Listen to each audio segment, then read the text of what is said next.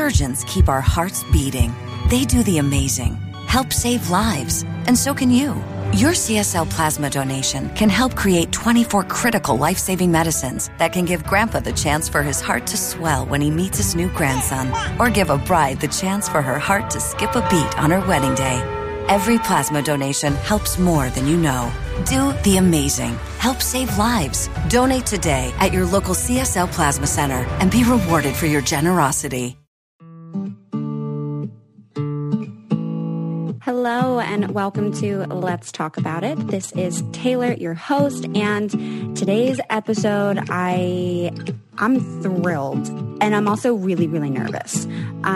I am usually not nervous to interview people, but today's episode, I was so excited and so nervous to interview our guest. So today's topic is going to be around the racial origins of fat phobia based on Dr. Sabrina String's book, Fearing the Black Body.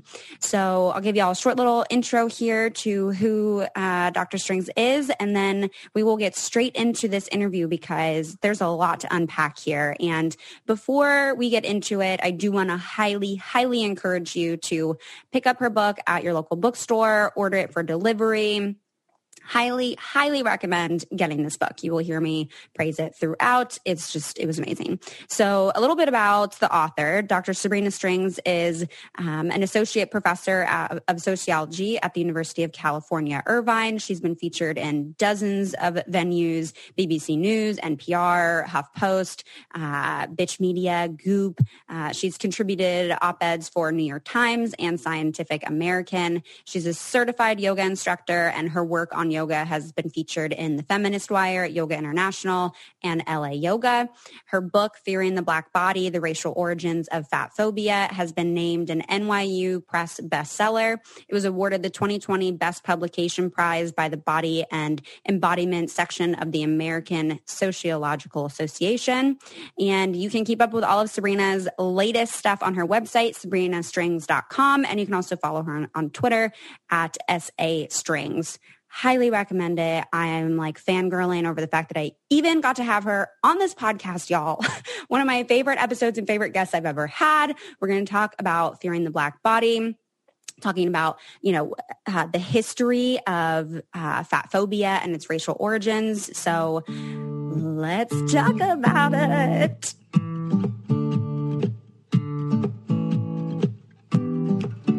All right. Welcome, Sabrina, to the show. Thank you so much for being here. This is hands down already going to be like my favorite episode I ever record. Thank you so much. It's a pleasure to be with you today. Yes. So I was telling you kind of before we recorded, I've never done so much homework before recording with a guest before, and I've never read a book so fast in my life. I'm literally like halfway through the last chapter of your book, Fearing the Black Body, The Racial Origins of Fat Phobia. And before we get into like what you talk about in the book and just kind of how fat phobia has origins in racism, I want to kind of preface this with a listener question that I received because I think this is pretty crucial to most of the people that will be listening to this episode. So someone had asked, as a white woman who is thin, is this a book I should be reading? And yes. And that is a fair question. And I do get it. I do get it sometimes. Yeah. It's an important one to address. I think that, yes, you should read this book. And so the idea is that people should recognize no matter what your body size, we are all impacted by fat phobia. Mm-hmm. Because even if you are, let's say, a thin white woman, such as your listener, imagine the types of vitriol and the types of head shaking and finger wagging you would get if you were to gain only 10 pounds. This is how we know that although fat phobia impacts people who are identified as fat first and worst, none of us are free to allow our bodies to just evolve and change as bodies naturally do, especially as we age. So yes, I think it's urgent for all of us to think about the ways in which we are disciplined such that we have to appear a certain way in public, especially women. Mm-hmm. Yeah. And I'm curious, actually, I was kind of thinking about this throughout the book. As I've talked more and more about fat phobia, I've gotten a lot of like mixed feelings and responses about me being a thin person. Talking about even just using the word fat in general has been something that I've needed to provide like a content warning on, because that feels very triggering for mostly thin or white women who have struggled with their weight.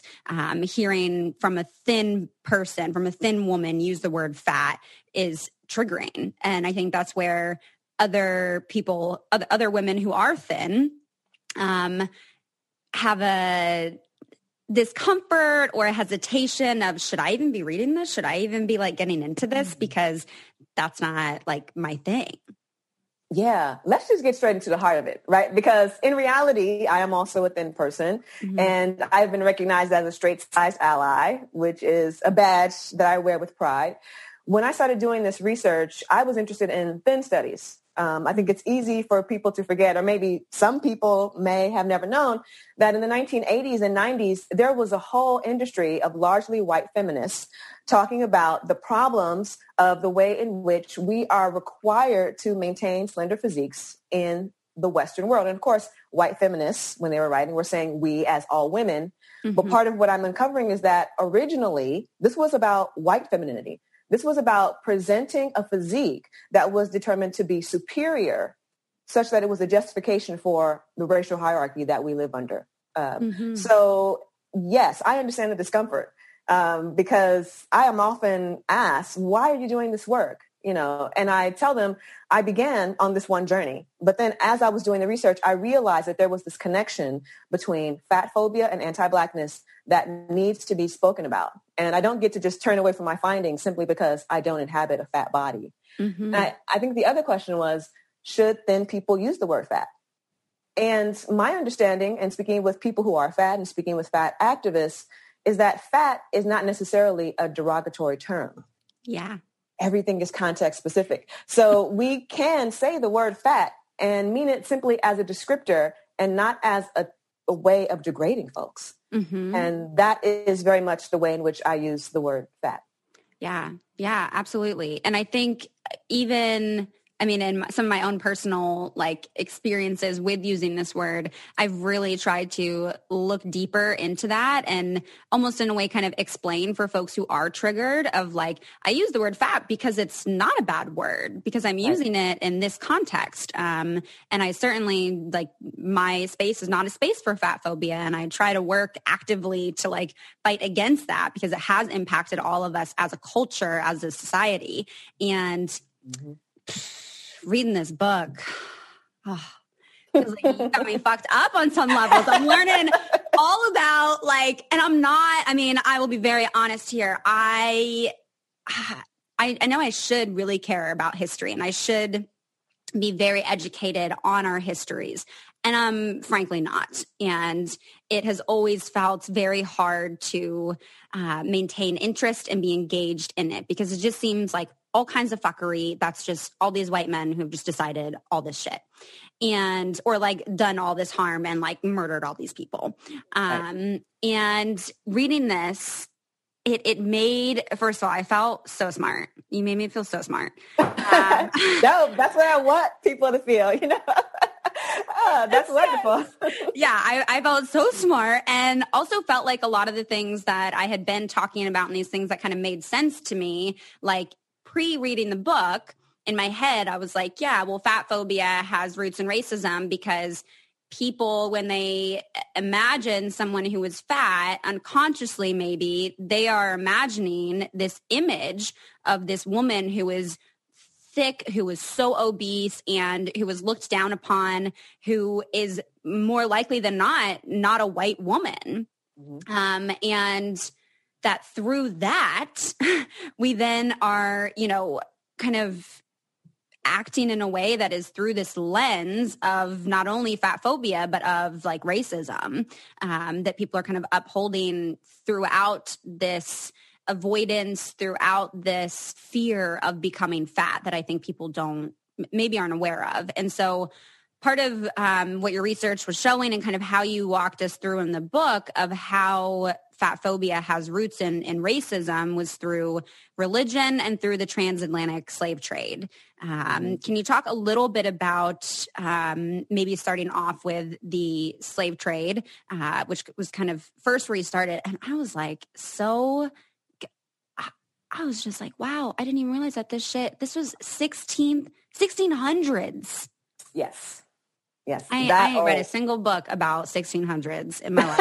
Until I now. can understand. And I was like, oh, I'm reading about the 1600s over here and the Renaissance, and this is what they thought. And like, it was so strange to read. And I'm curious for you what it was like to do this research of these white men back in the day, literally tallying up what proportions white women should be in order to be like this Venus of beauty. Yeah, we're all familiar with various forms of beauty pageants that exist today, and we can recognize that they're measuring on a variety of different things. But little do we understand that when beauty pageants were first initiated, it was very much a racialized project.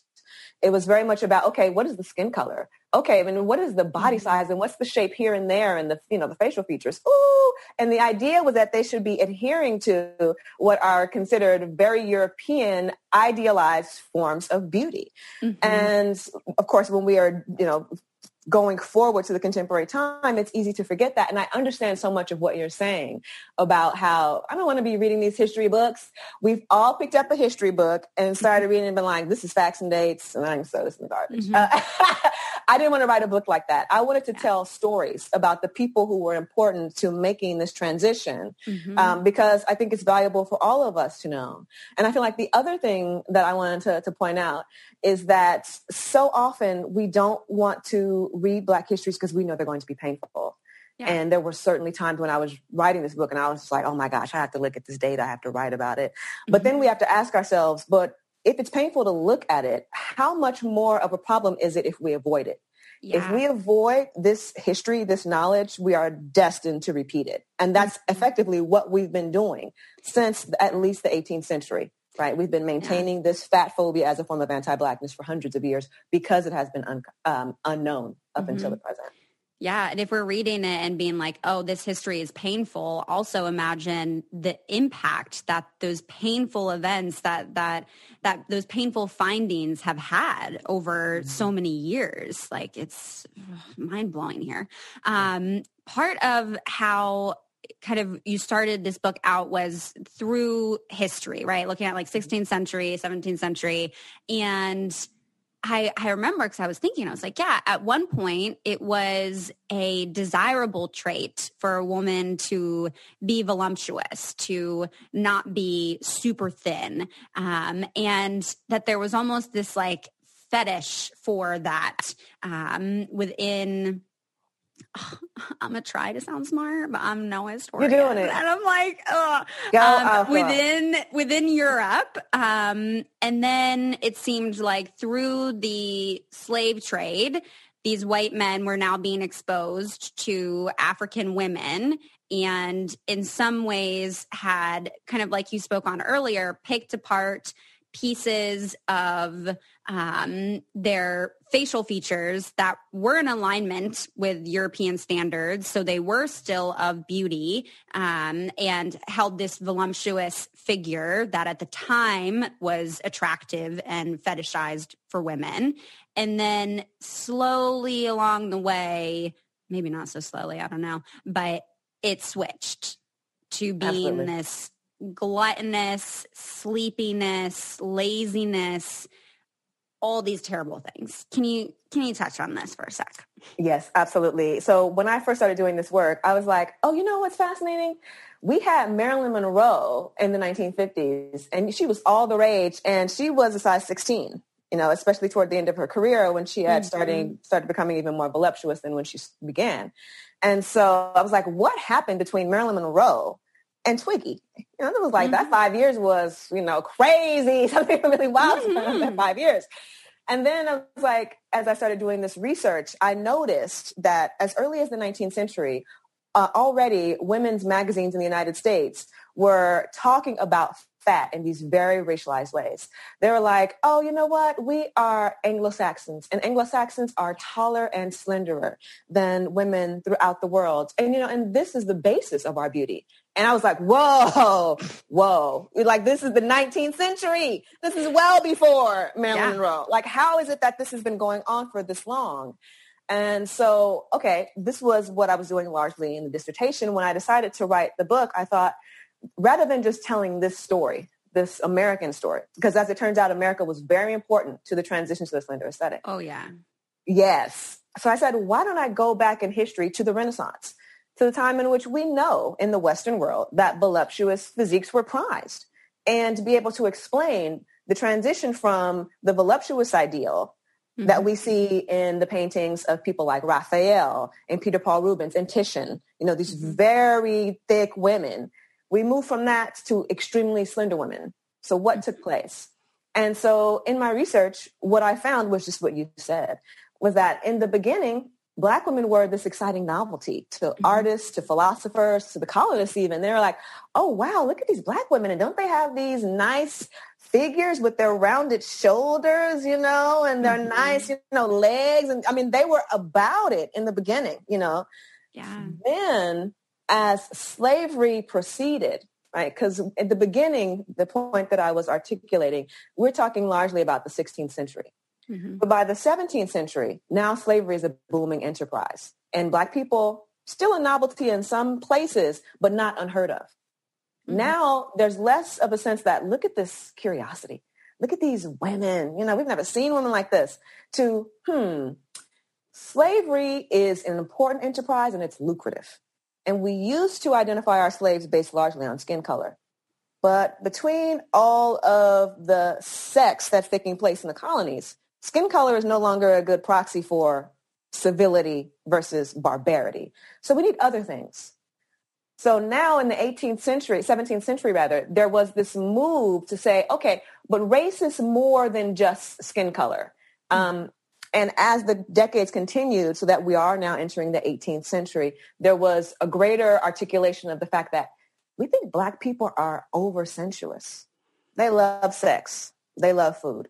And because of that, they're prone to venereal diseases and they're prone to be fat. We as Europeans, we have a better standard for ourselves. We know about self-control. And so we're going to pick a model of beauty that shows that we have the ability to control ourselves. And that model of beauty for our women will be slenderness. Yeah. And that was the start of, I'm going to say this word wrong, aesthetic. Yes, yes, right. Aesthetic, right. Aesthetic. The aesthetic. I was learning words. I can tell I was Googling shit. I was like, what's this word mean? Okay.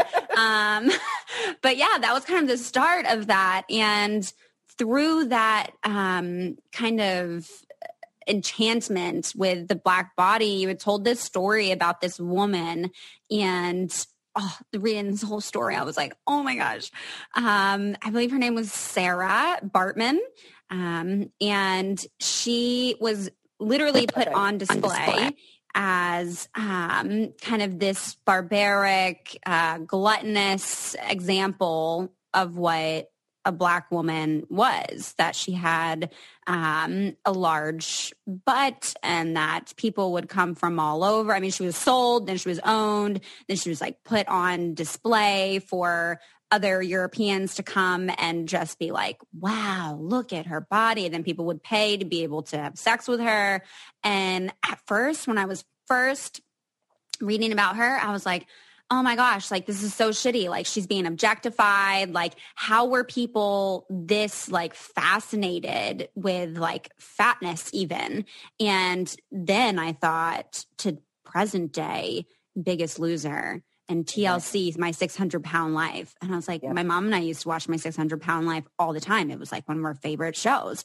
And why was that? Like, because I mean, in my own reflection here, that there was this sort of like fascination of like, oh, this is very different. And I haven't seen anyone that looks like this before. So at the same time, I was like judging these people, these like white Europeans, and being like, how the fuck, like that's so fucked up that they would be treating it like this. But then also realizing where, oh shit, this has actually really seeped into our culture. And like, I have in the past also been prone to have a similar like, oh, wow, like, okay, I'm going to like look at this and this is really different. But it was really, really sad just overall kind of to read about her story. And this one part really stuck out to me that when people would come to see her, they were almost disappointed that she wasn't kind of more savage, that her dress seemed very very tame, and that then they had to like dress her up to kind of build up this very sexualized savage that people had anticipated her to be. Absolutely. And even some people complained that she was a svelte Venus. Like, hey, I thought I was coming to see a fat person. And by that time, fat people were already deemed monstrous. I mean, she wasn't even the only person who was deemed fat, who was on display in like one of these exhibitions in Paris and London. And so, absolutely what they were doing. And just to tell a little bit more of the backstory of Sarah Bartman before we get into what was happening in her exhibits. She was a slave in South Africa at the Cape.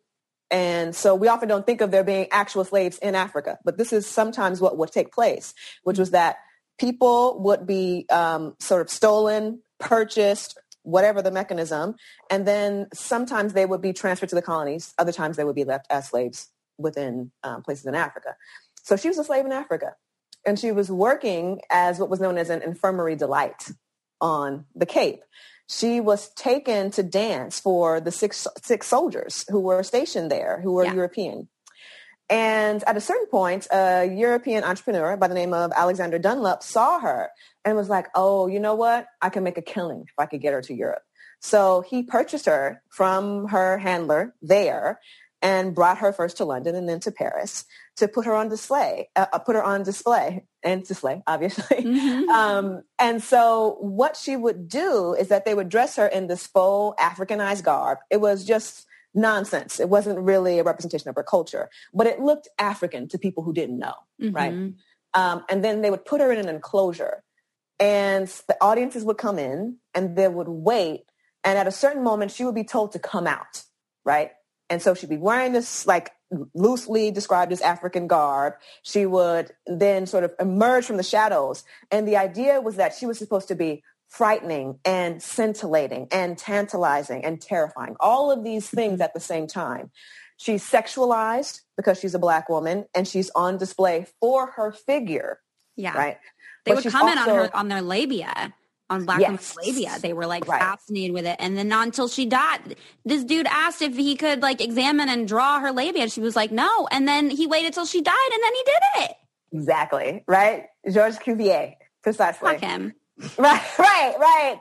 But like at the same time, how common is that in terms of treatment of Black women and other minoritized women? It's like our no doesn't always mean no. Right. Which is extremely troubling. And so absolutely, that was her life. European audiences would be gawking at her. They would be terrified. And in their minds, some of them had never seen a Black woman before. She was an iconic representation of Black beauty and Black femininity, largely because, as some of them said, she was 3/4 and 3 yards round, right? So this was the mysticism surrounding her figure. Even as, again, there were other people who came and were like, well, she just looks like any other person that I might see, right? Obviously her skin is dark. Yep. But, there were those people who bought into the terror and those who could see through it. And anyway, that all speaks to the way in which we want there to be a different category of humanity for those individuals we are attempting to denigrate. Yeah. And it was kind of around all of that like race science, I think it was, that was coming up. And that people literally thought, I'm like peeking at my notes here and I'm like, oh, fuck this, fuck that. That the European people thought that other people were meant to be, quote, natural slaves because of the, quote, types of race and in this classification of mankind, that they literally thought that they developed like a hierarchy of race, and white people were the first race. And then later on, there's like delineations within that I'll ask you about. But that they like tried to get scientific about this and thought that like, because Black people came from warmer climates, that was linked to being more plump because they developed more bile in their stomach where they had more liquid, and that made their skin darker. And like, therefore they also then were lazy because of the sun, and they had ample food around because of the climate. So they were just lazy and they would just sit around and eat. And that was like the linking of body size to race. Yes. Yes. And we can see how doctors were engaging in what we might be calling MSU, make shit up. It's like, now there is no way that we could prove that simply living in a place where it's warm makes everybody there lazier necessarily than everybody in colder climates. I mean, so they were just making shit up. And unfortunately, that was rather common as a form of, quote, science when it pertained to race and body size. So what they were saying, even though they knew that they didn't really have any functional empirical evidence, there was somebody else smart who had already said it. And so it was like a confirmation bias. And everyone was just reproducing the same ideas. You know, evidently this leads us to eugenics, in which there was a very similar policy of, let's look at people, let's talk about where they're from, and then let's assume if they're sick or well based on that. Mm-hmm. So there's a long history within the fields of science and medicine of these non-scientific ways of dealing with Black bodies. Mm-hmm. Yeah. Oh my gosh, I'm like wrapping my brain around this. There's so many things here from this book and from everything that you just said. We briefly had touched on the aesthetic. And in that section, I was very surprised to learn about Mary Had a Little Lamb. Not a fan, no more. Right? Never was a good jam, but now we have reason to dislike it. Yeah, not a fan. But where up until that point, this was basically all like white men who were deciding these proportions of beauty, who were discussing kind of the, at least in a maybe academic or in a philosophical way, in a way of power, that race being linked to body size. And then we had Mary Had a Little Lamb, who then was coming in and kind of we saw like the combination of religion in, I'm going to say this word wrong probably. What was the name of the magazine? Gaudies or Goodies? Goodies. Goodies. In Goodies magazine. And then we see Cosmo come up, and I was baffled. I turned to Zach, my boyfriend. I said, Cosmo was around in the 17? What? The 18? What? Right. I was around that long. And the New York Times, I was like, oh my God. But just knowing that a magazine like Cosmo that was around back then, that was essentially a follow-up to the original Goodies magazine, lets you know how long, just how freaking long these messages of what women's bodies should look like and how they cater specifically to white women and to the white race was like, holy shit, light bulb. Can you talk a little bit about kind of what was in this magazine and how kind of we see the definition of what like an American beauty is gets kind of created in that time of the aesthetic. Right.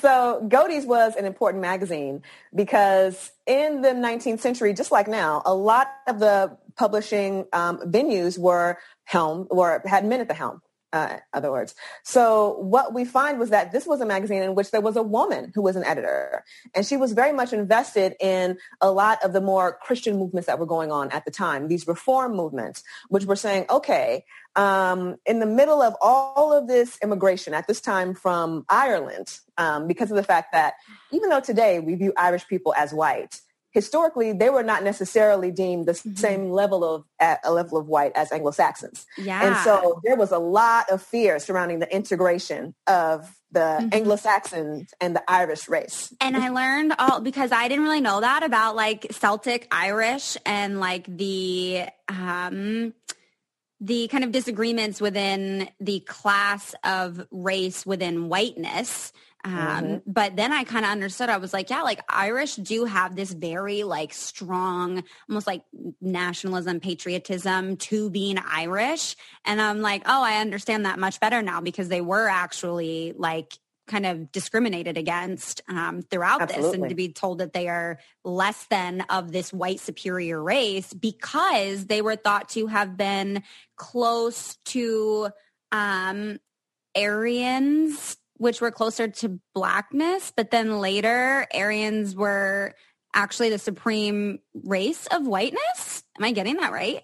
Well, I don't know if they were considered close to Aryans, but they were deemed to be, for whatever reason, too dark. It's like, having light eyes, light skin, light hair, all of these are aberrations amongst the Celtic people. And this is how we know that they are not like us, because for Anglo-Saxons, we are mostly very pale. We are mostly having light eyes, blonde hair. And so now how it is that they came to the conclusion that Irish people were part black, this is again about the surreality of race. Like, what is the basis of that?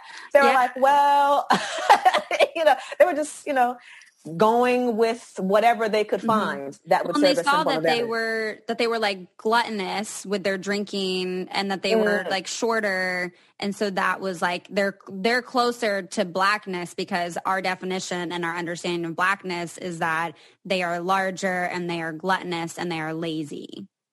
Right. So they start looking for anything effectively that they believe that can link them. And they're like, well, here's some things. We think that they are more robust, that's how they would say it, more corpulent. We think that their skin is darker. The fact that they were also poor didn't help, right? So we think often about the relationship between race and class. So here we have Irish people coming to the United States, having very little money, often women. This is another thing that people don't point out.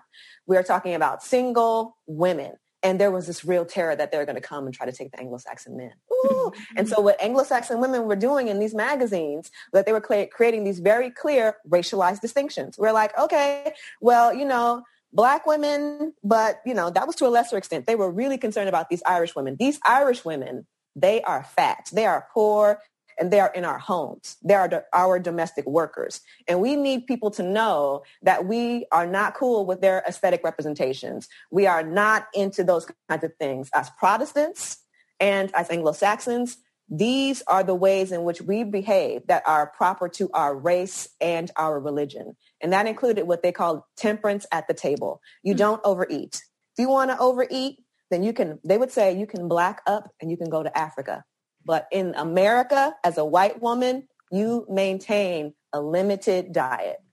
Yo, I'm ready to fight someone. Oh, my God. It's mind-blowing. They would say the quiet parts out loud all the time. They were just, because it didn't have to be quiet in the 19th century. Yeah. And through the use of these magazines, the Anglo-Saxon women were kind of able to like create a community for themselves that was essentially like setting the roles. Like at one point it was even like, it's the woman's responsibility to check the indulgence of the man, who better to check that than the woman of the household. And I was like, fuck that shit. Like that's patriarchy right there. No.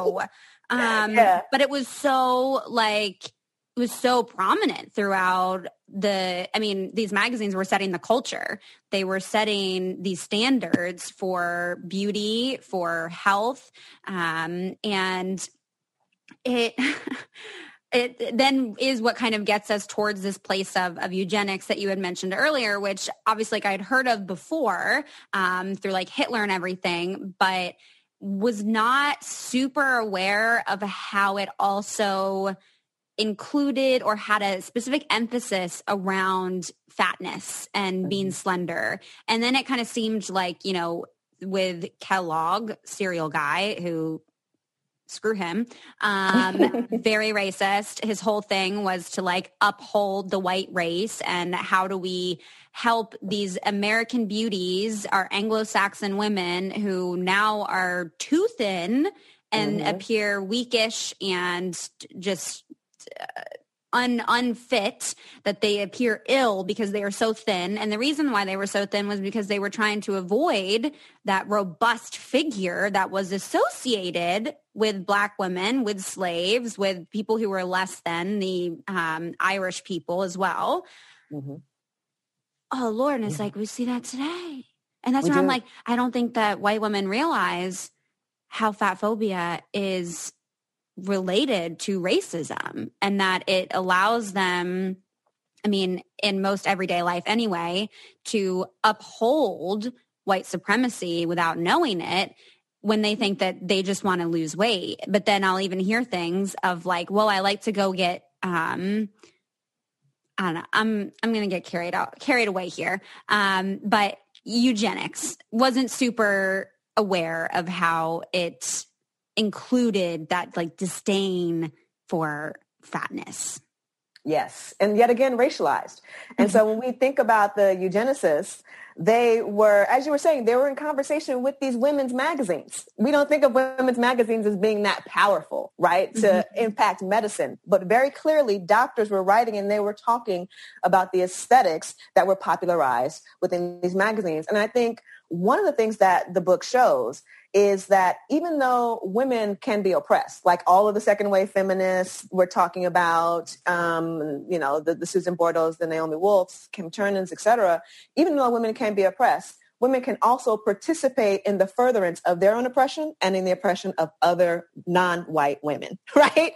And this is precisely what was happening in these magazines. They were like, oh, well, this is what white men are telling us is appropriate. Okay, well, then we'll embody that and we'll take it to its most excessive extreme. Like we will really outdo ourselves such that even men are like, wait, these women are getting a little too slim. How do we get them to actually take up physiques that are not fat like the quote unquote savages, but not as skinny as they've gotten? And so that was a lot of the project of these eugenicists. They were like, how do we find a more comfortable medium, right? We understand that there are certain races that are too fat, and they would list these races, and a lot of them are races that we now consider white ethnic groups, right? They would be like, oh, in certain places of Ireland, certain places of Italy, certain Jews, right? Whereas, there are definitely those, the Germans, the English that we think have the right figures. So there was always this conversation between what white women had adopted as their own means of maintaining their superiority through their figures, and the eugenicists who were saying they're on to something. We want to draw it back a little bit, but mostly we think that they're doing the right thing. Yeah. I mean, you said it all right there. And even as I was reading that in my head, I think I did say it out loud, actually. I was like, And why are people confused that white women are voting for Trump and upholding what their white male partners are wanting? Well, hello, it literally started in the fucking 16th centuries, whatever, when, white men are literally like defining what is beauty for women, and then white women hopping on board and saying, yep, okay, this actually is like kind of harmful to our health and fucking us up a little bit. But you know what? Yeah, we're going to hold on to that. We're going to attach to that and be like, yep, you're right. So now we're going to hold that up. And while doing so, we're also going to put down all these other people, all these other women. But we are in a safer position because we are appeasing. We are going to be protected by the white man who is deciding all of these things. Dear Lord, what a headache that is. We are in an economy in which all of us are expected to constantly try to climb up to the place where white men are. And white men, of course, then would have an impetus to try to keep us all away from what they have carved out as their space of privilege. And so what it means is that, of course, a lot, not all, but many white women, especially with the vote, are going to be casting their lot with white men because they're hoping to get to where they are, not understanding that that is always going to be prevented. Like that is why patriarchy exists. That is why white supremacy exists. We're not ever all going to be able to somehow try to get up to where white men are. Instead, we need to be thinking about what are our values? How do we want to align our society and organize ourselves according to that? Yeah.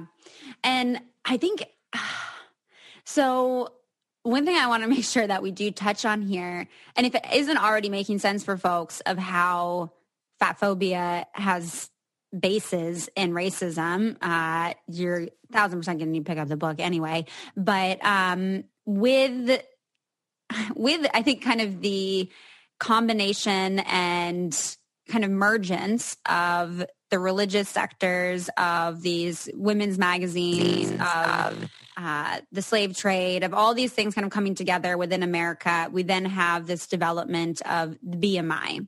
And I had said this like a while back, that the BMI is racist and that fuck the BMI. Yeah. That is not, like, even using the word overweight, I don't like using, because, well, what is the quote correct weight then? Yeah. What am I overweight from, or what am I underweight from? And I've had this discussion many times with friends and family where I'm like, no, fuck the BMI. And then it's this whole conversation of like, well, are we measuring health then? And people who get diabetes then? And I'm like, you don't understand, all of this is based in racism and MSU. We're making shit up. Yep. BMI is yet another perfect example of that. And it's a critical moment, especially for people who consider themselves to be liberal or progressive and are actually concerned about health disparities, especially health outcomes within Black communities, which is that BMI is not rooted in empirical science. It is exactly the type of eminence-based medicine that race science was, which is why I included it in the book. Mm-hmm. Effectively, this is what happened. When the medical establishments, after for a long time looking at women's magazines and being like, we can follow their lead, when they decided to take up questions of the relationship between weight and health, what they did was that they were relying on these insurance company tables. They were called these standard weight tables. And insurance companies were like, okay, we're going to insure people who we believe are fit based on our limited analyses of the relationship between weight and mortality. Now, insurance companies were not insuring all Americans. They were insuring a very small slice of elite white men, right? The people who could get insurance in the late 19th and early 20th centuries. So by the mid 20th century, actually maybe more like the 1970s, there were growing concerns about using these insurance tables. And there was one white man in particular, his name was Ansel Keys, who was like, we're going to use something else. We're going to use BMI.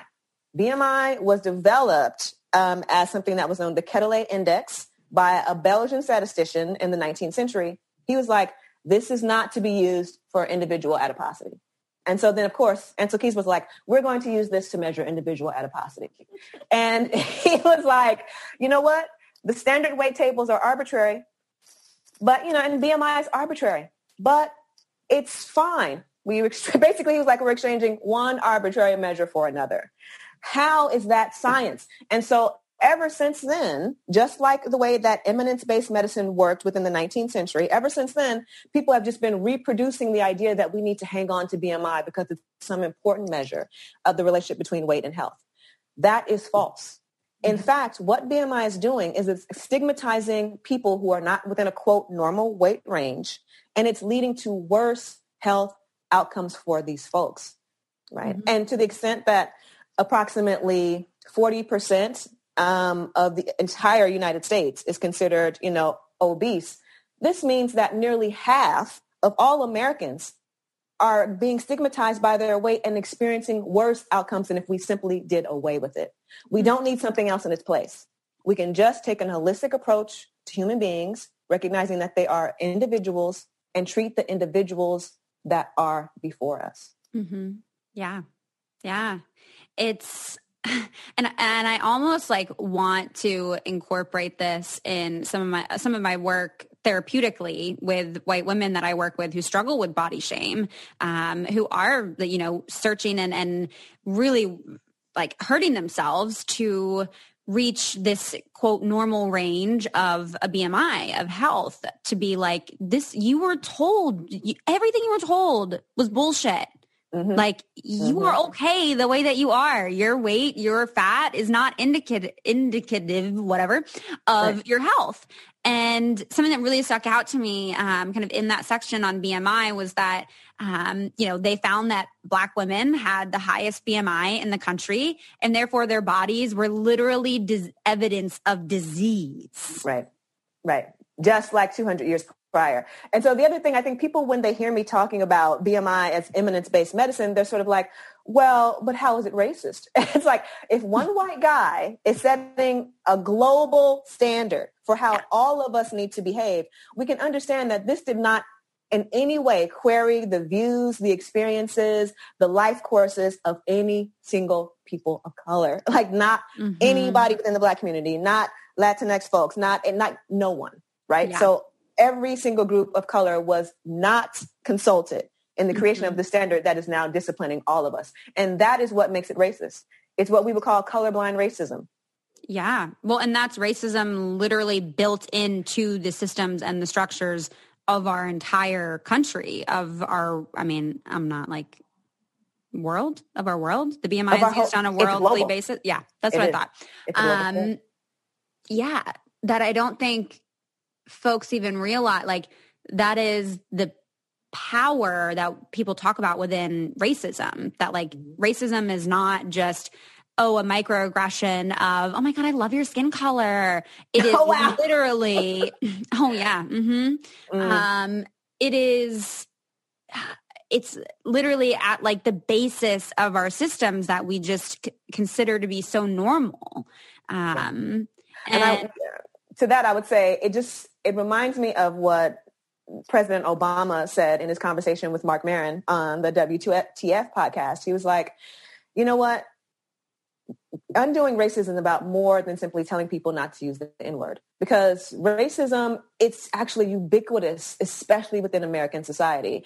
For people who want to read another book, take a look at Isabel Wilkerson's new book, Caste, in which she describes how, America is a racial caste system. It's one of the premier race-making nations. And so we should not be surprised that we will find anti-Blackness in a variety of terrains. And then going back to BMI, not only is it racist for being colorblind, but also the way in which it's being used, the way in which we are discussing Black women's bodies is that they are constitutionally diseased because of having an elevated BMI. And we can see how this does not take any other factors that may be contributing to health, wellness, or illness into consideration. Maybe a person is fat, but they love their lives. They have wonderful relationships with their families, in their communities. They enjoy cooking. They enjoy, dancing. They enjoy, whatever it might be, scuba diving. They have wonderful, fulfilling lives.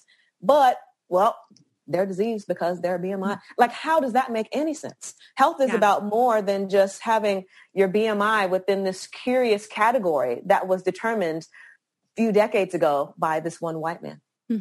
Yeah.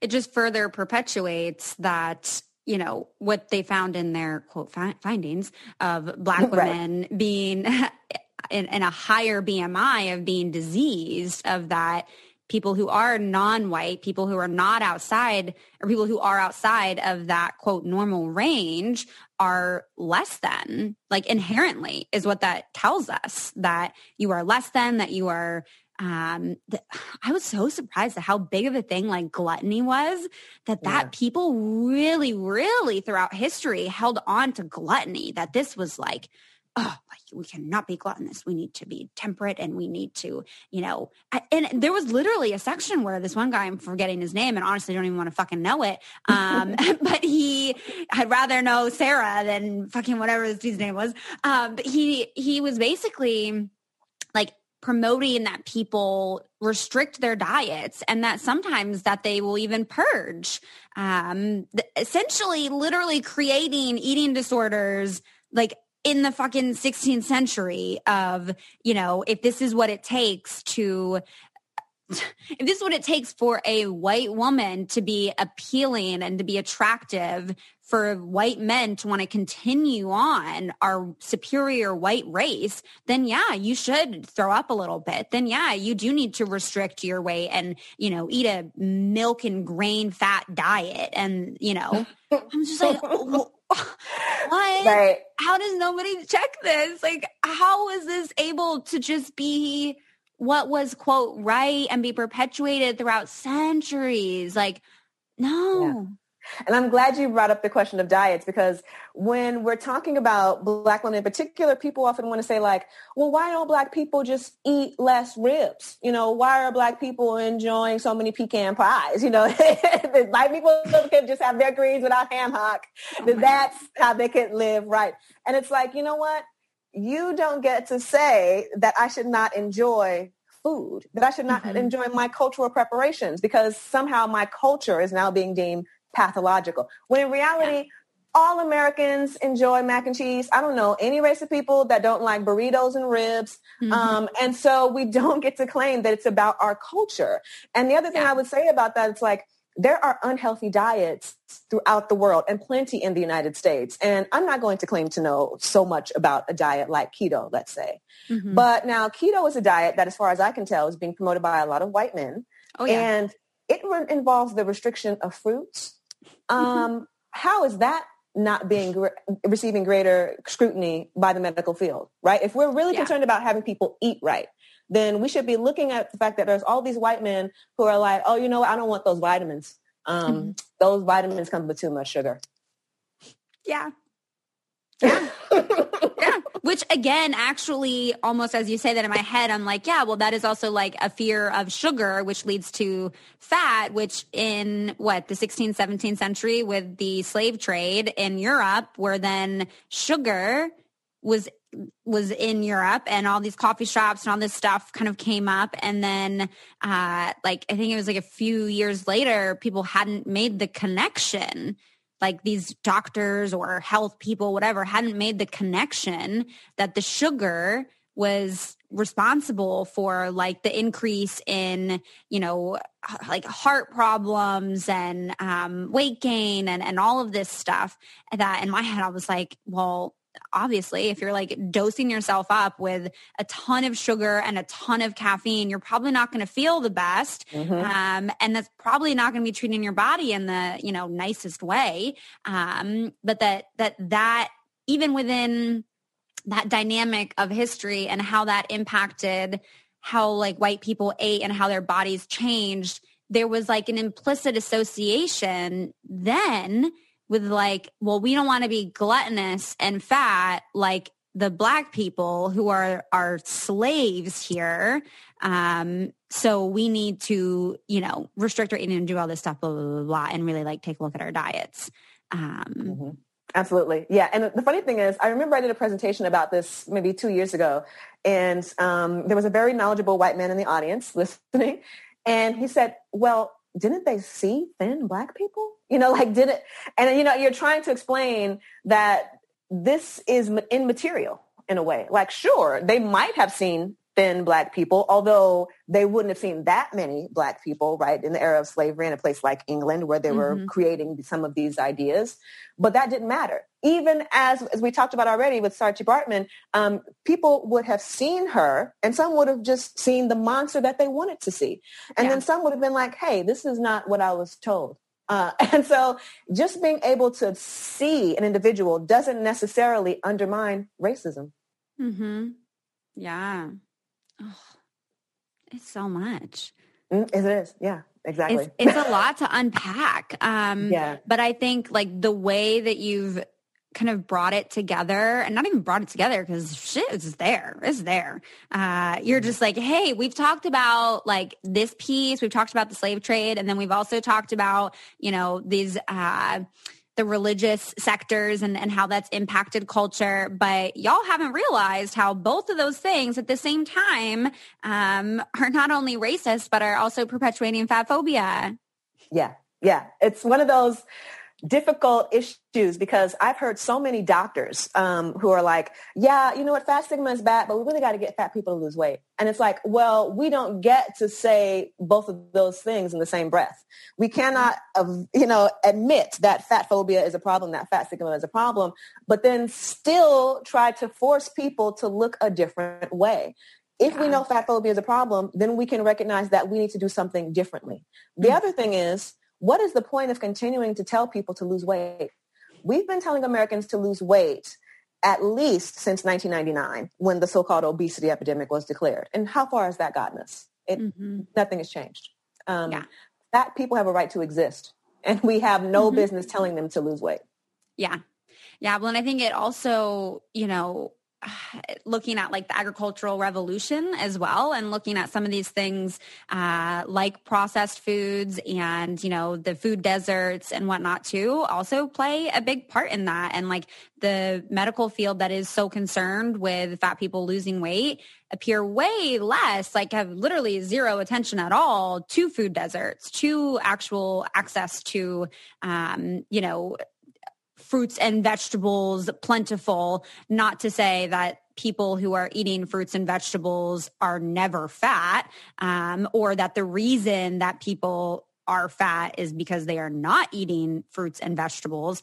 But in general, from a health perspective, I would think that if someone in a medical field is so concerned with folks losing weight, that they would also want them to have actual access and plentiful and education on an actual like real healthy diet, and not it's kind of upholding in our culture of fast processed food, because that is pretty prominent here in the States, I think more so than anywhere else. No? Yes.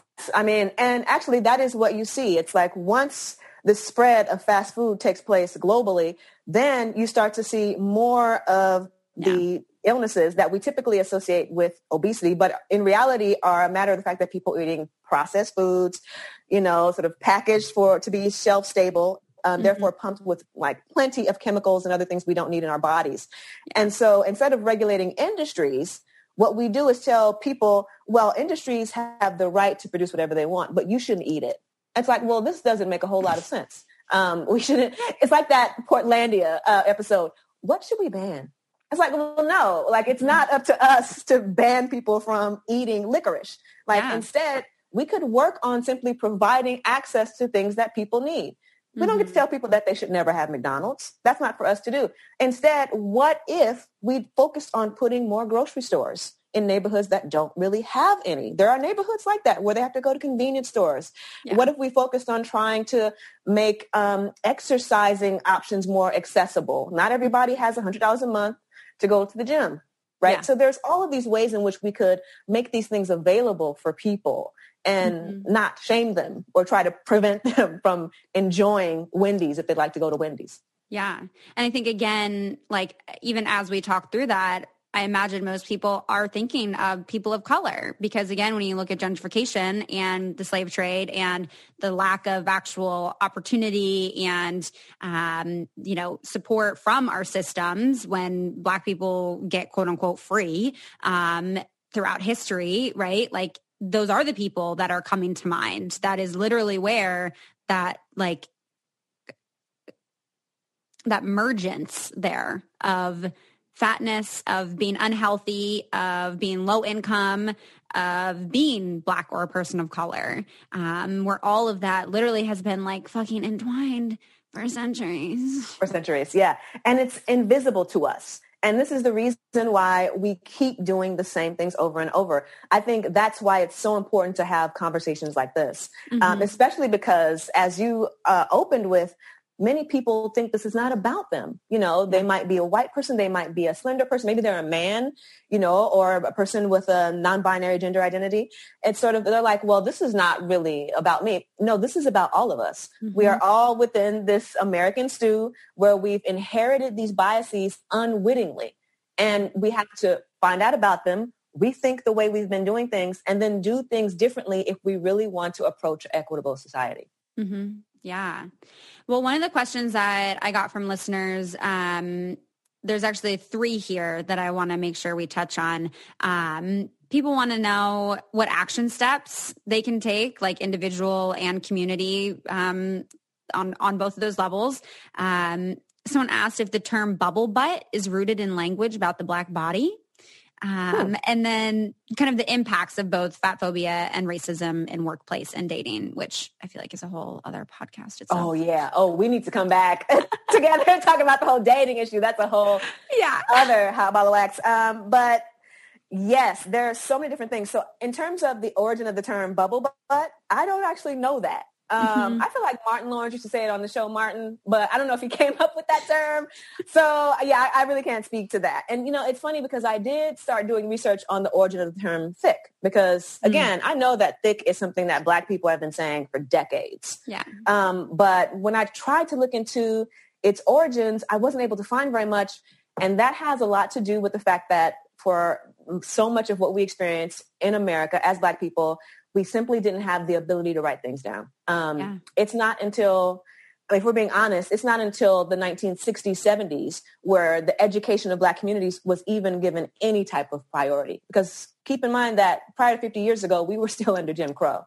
Yeah. So a lot of things that took place in our communities, we simply don't know about. It's hard to find out. So, we'll have to figure out a way to get to some of these questions. But unfortunately, I don't have an answer for that right now.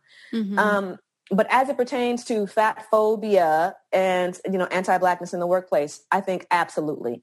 Yeah. And there are people like Roxane Gay who have written about this and who have talked about this so eloquently, which is that she shows up in a space, for example, because she's on her way to give a talk.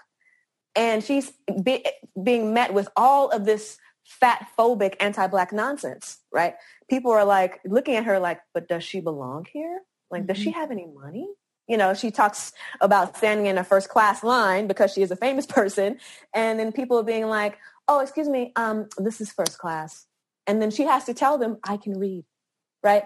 And so she's experiencing all of this fat phobia in her everyday life that is also obviously a form of anti-Blackness. Fat people don't belong in a place. Black people don't belong in a place. And so being fat and Black compounds that discrimination. Yeah. And I think even to the dating piece here, I mean, when we just look at even part of the history that we just talked about of like this preservation of the pure white race and of eugenics, that was not like just this thing of like fucking Hitler, that this was like in the United States, that this was like very prominent within the health, within the medical field, within culture, that there was this preference. There was a preference that literally, I think I jotted this down actually. That a white woman would be considered reckless to sleep with a Negro because all of her subsequent children would be part Black and create bad blood.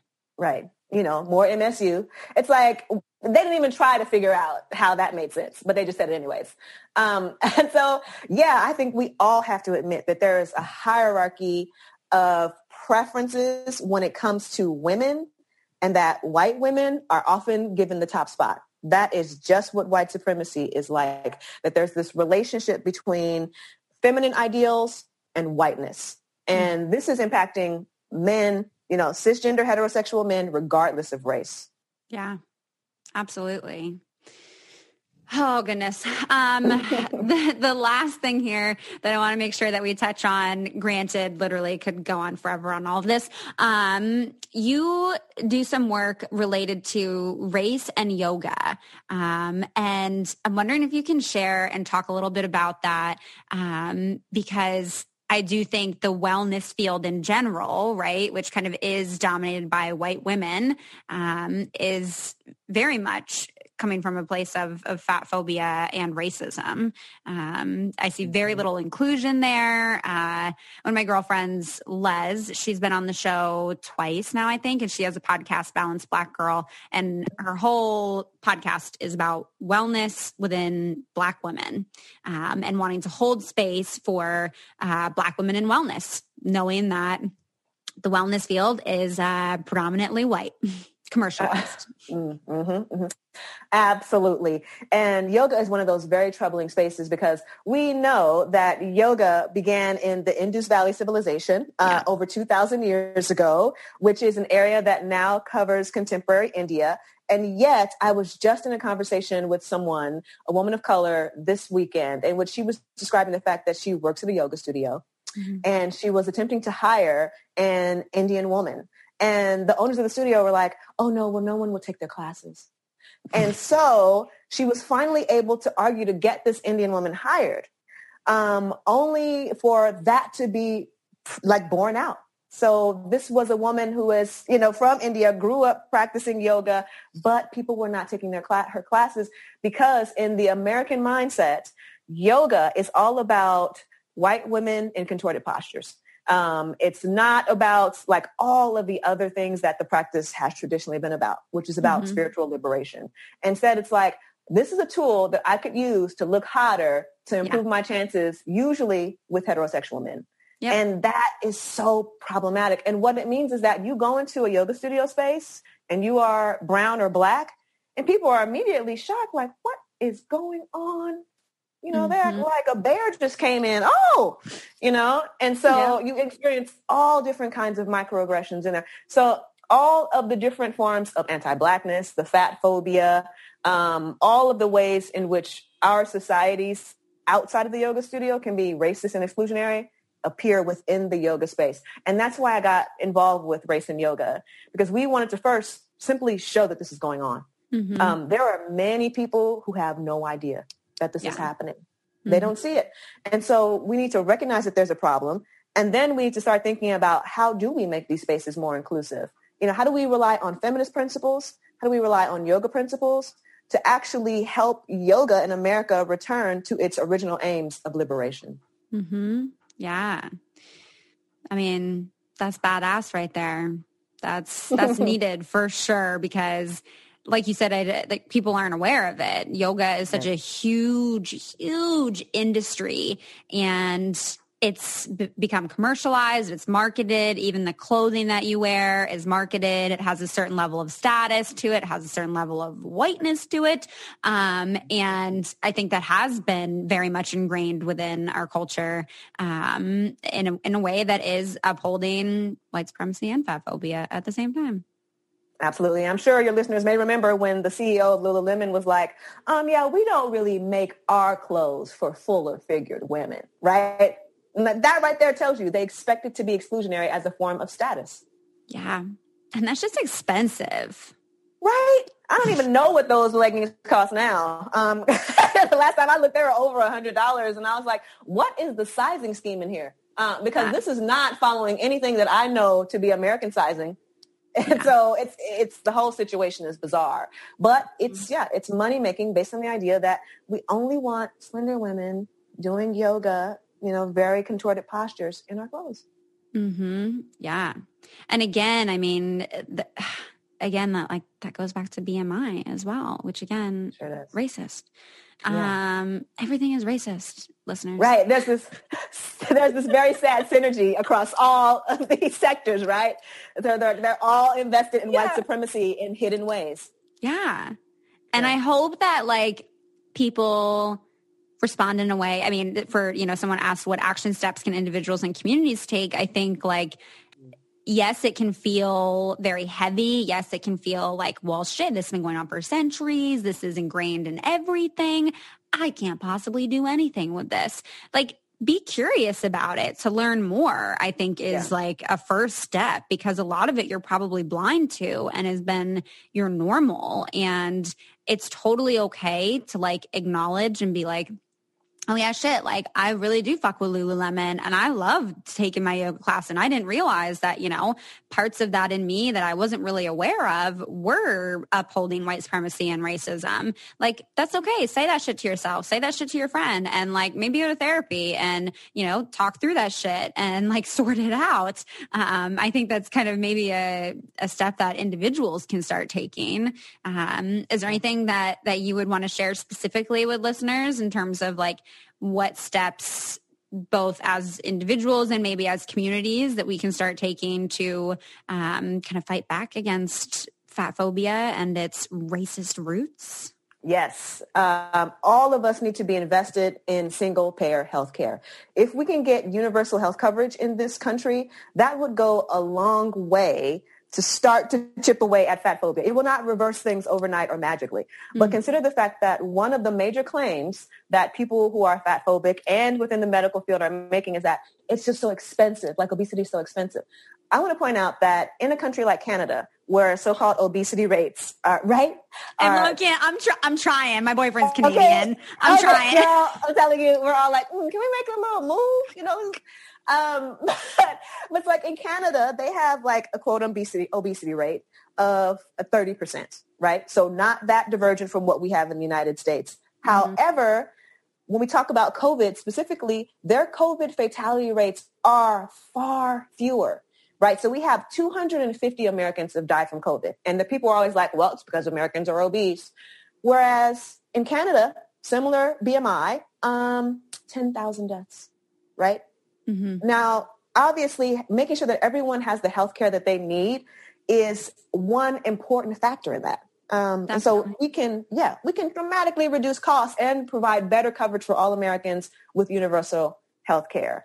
The other thing we can do is we could fight back against the utilization of BMI. I'm starting to hear more medical professionals rethink this tool for the first time, and so it's an exciting moment. We I think have the momentum to start pushing for this change. Yeah. And the other thing that you can do is if you find that you are in spaces where people are fat phobic, speak up.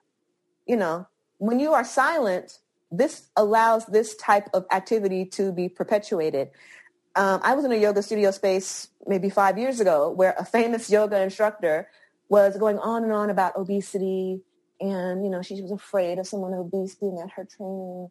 And I had to be like, we don't know what a person's body is capable of by looking at them. Mm-hmm. You can't say, anyone who's seen someone like Jessamine Stanley, for example, and there are countless others who are on Instagram, you can see that the human body is incredible and it is not limited by size. So just pushing back against these kinds of obvious and open fat phobic comments also helps to create a greater space for people who identify as fat. Mm-hmm. Yeah. Y'all heard it. Write it down, send it to a friend, get going. Those are some amazing action steps. And voting for people who support universal health care and questioning your doctors on BMI. And I'm curious too, do medical professionals even learn the actual history of how the BMI was created? Or are they just this is the BMI, this is what it is? I think it's the latter. I think they just got this tool. Everybody's already been using it. And so they just keep using it. Yeah, that is just the standard. Mm-mm. Exactly. It's troubling. Next time you go to a doctor, you can be like, actually, did you read Fearing the Black Body, the racial origins of fat phobia? Because there's a section on the BMI, and I'm not sure if you're familiar with it, but if you're telling me I'm overweight, I actually think I disagree. Exactly. Yeah. So just pushing back against this sort of taking for granted knowledge about the way in which we have to reform our bodies. Our bodies are fine the way that they are. Yeah. Absolutely. I love it. I love you. I love this book. This is all amazing stuff. Favorite episode ever. Can you share a little bit about how people can find you, how people can support you, how they can get to all of your fantastic work, where they can find the book, all the things? Yes. So you can follow me on Twitter at SA Strings. I'm tweeting once every 2 weeks, so definitely not overwhelming for you to keep up with what I'm doing. Mm-hmm. I also have my website, which is just my full name, sabrinastrings.com. And you can also follow us on Race and Yoga at Instagram and Twitter. We have a new issue of Race and Yoga coming out today, as it were, and it's focused on South Asian voices. So very excited to be putting that out. Yeah, amazing. We'll put the link to that in the episode notes as well for people to check out. Thank you so freaking much for doing all the work that you've done. For this book is just so amazing. So amazing. Well, thank you so much, Taylor. This has been wonderful. Yeah. Thank you. Thank you. Thank you. Thank you. Thank you. Thank you. Thank you. All right, that does it for today's episode. Thank you so much for making it all the way through and keeping your ears, your hearts, and your minds open. It would mean so much to me if you could take a second or two after listening to this episode to leave a review on iTunes and let me know what you're enjoying about the show. I love reading, what your favorite episodes are, where you guys listen, and definitely feel free to share this with a friend. I mean, part of how we break down the stigmas around these topics is by talking about them, right? And sharing them with more people. So definitely share the podcast. And again, really wanting to include all of you in this podcast. So if you have questions or you want to share a thought or an experience, please send in a voice memo to ask.letstalkaboutit@gmail.com. And I'm really excited to keep having these conversations and breaking down these stigmas. So thank you all so much. I hope you have a wonderful rest of your week, and I'll talk to you next time. If you want to be the most interesting person at the cocktail party, well, hop on over and listen to the Brain Candy podcast. Our award-winning content will have you laughing whilst you're learning. We read all the best articles, books, and studies and keep up with new TV shows, documentaries, and pop culture. Then cram it all into 2 shows a week. Conspiracy theories, cannibal rabbits, unsolved mysteries, the history of the Walkman. There's something for everyone. The Brain Candy Podcast. Find our link in the show notes. Or simply search for the Brain Candy Podcast on your podcast app.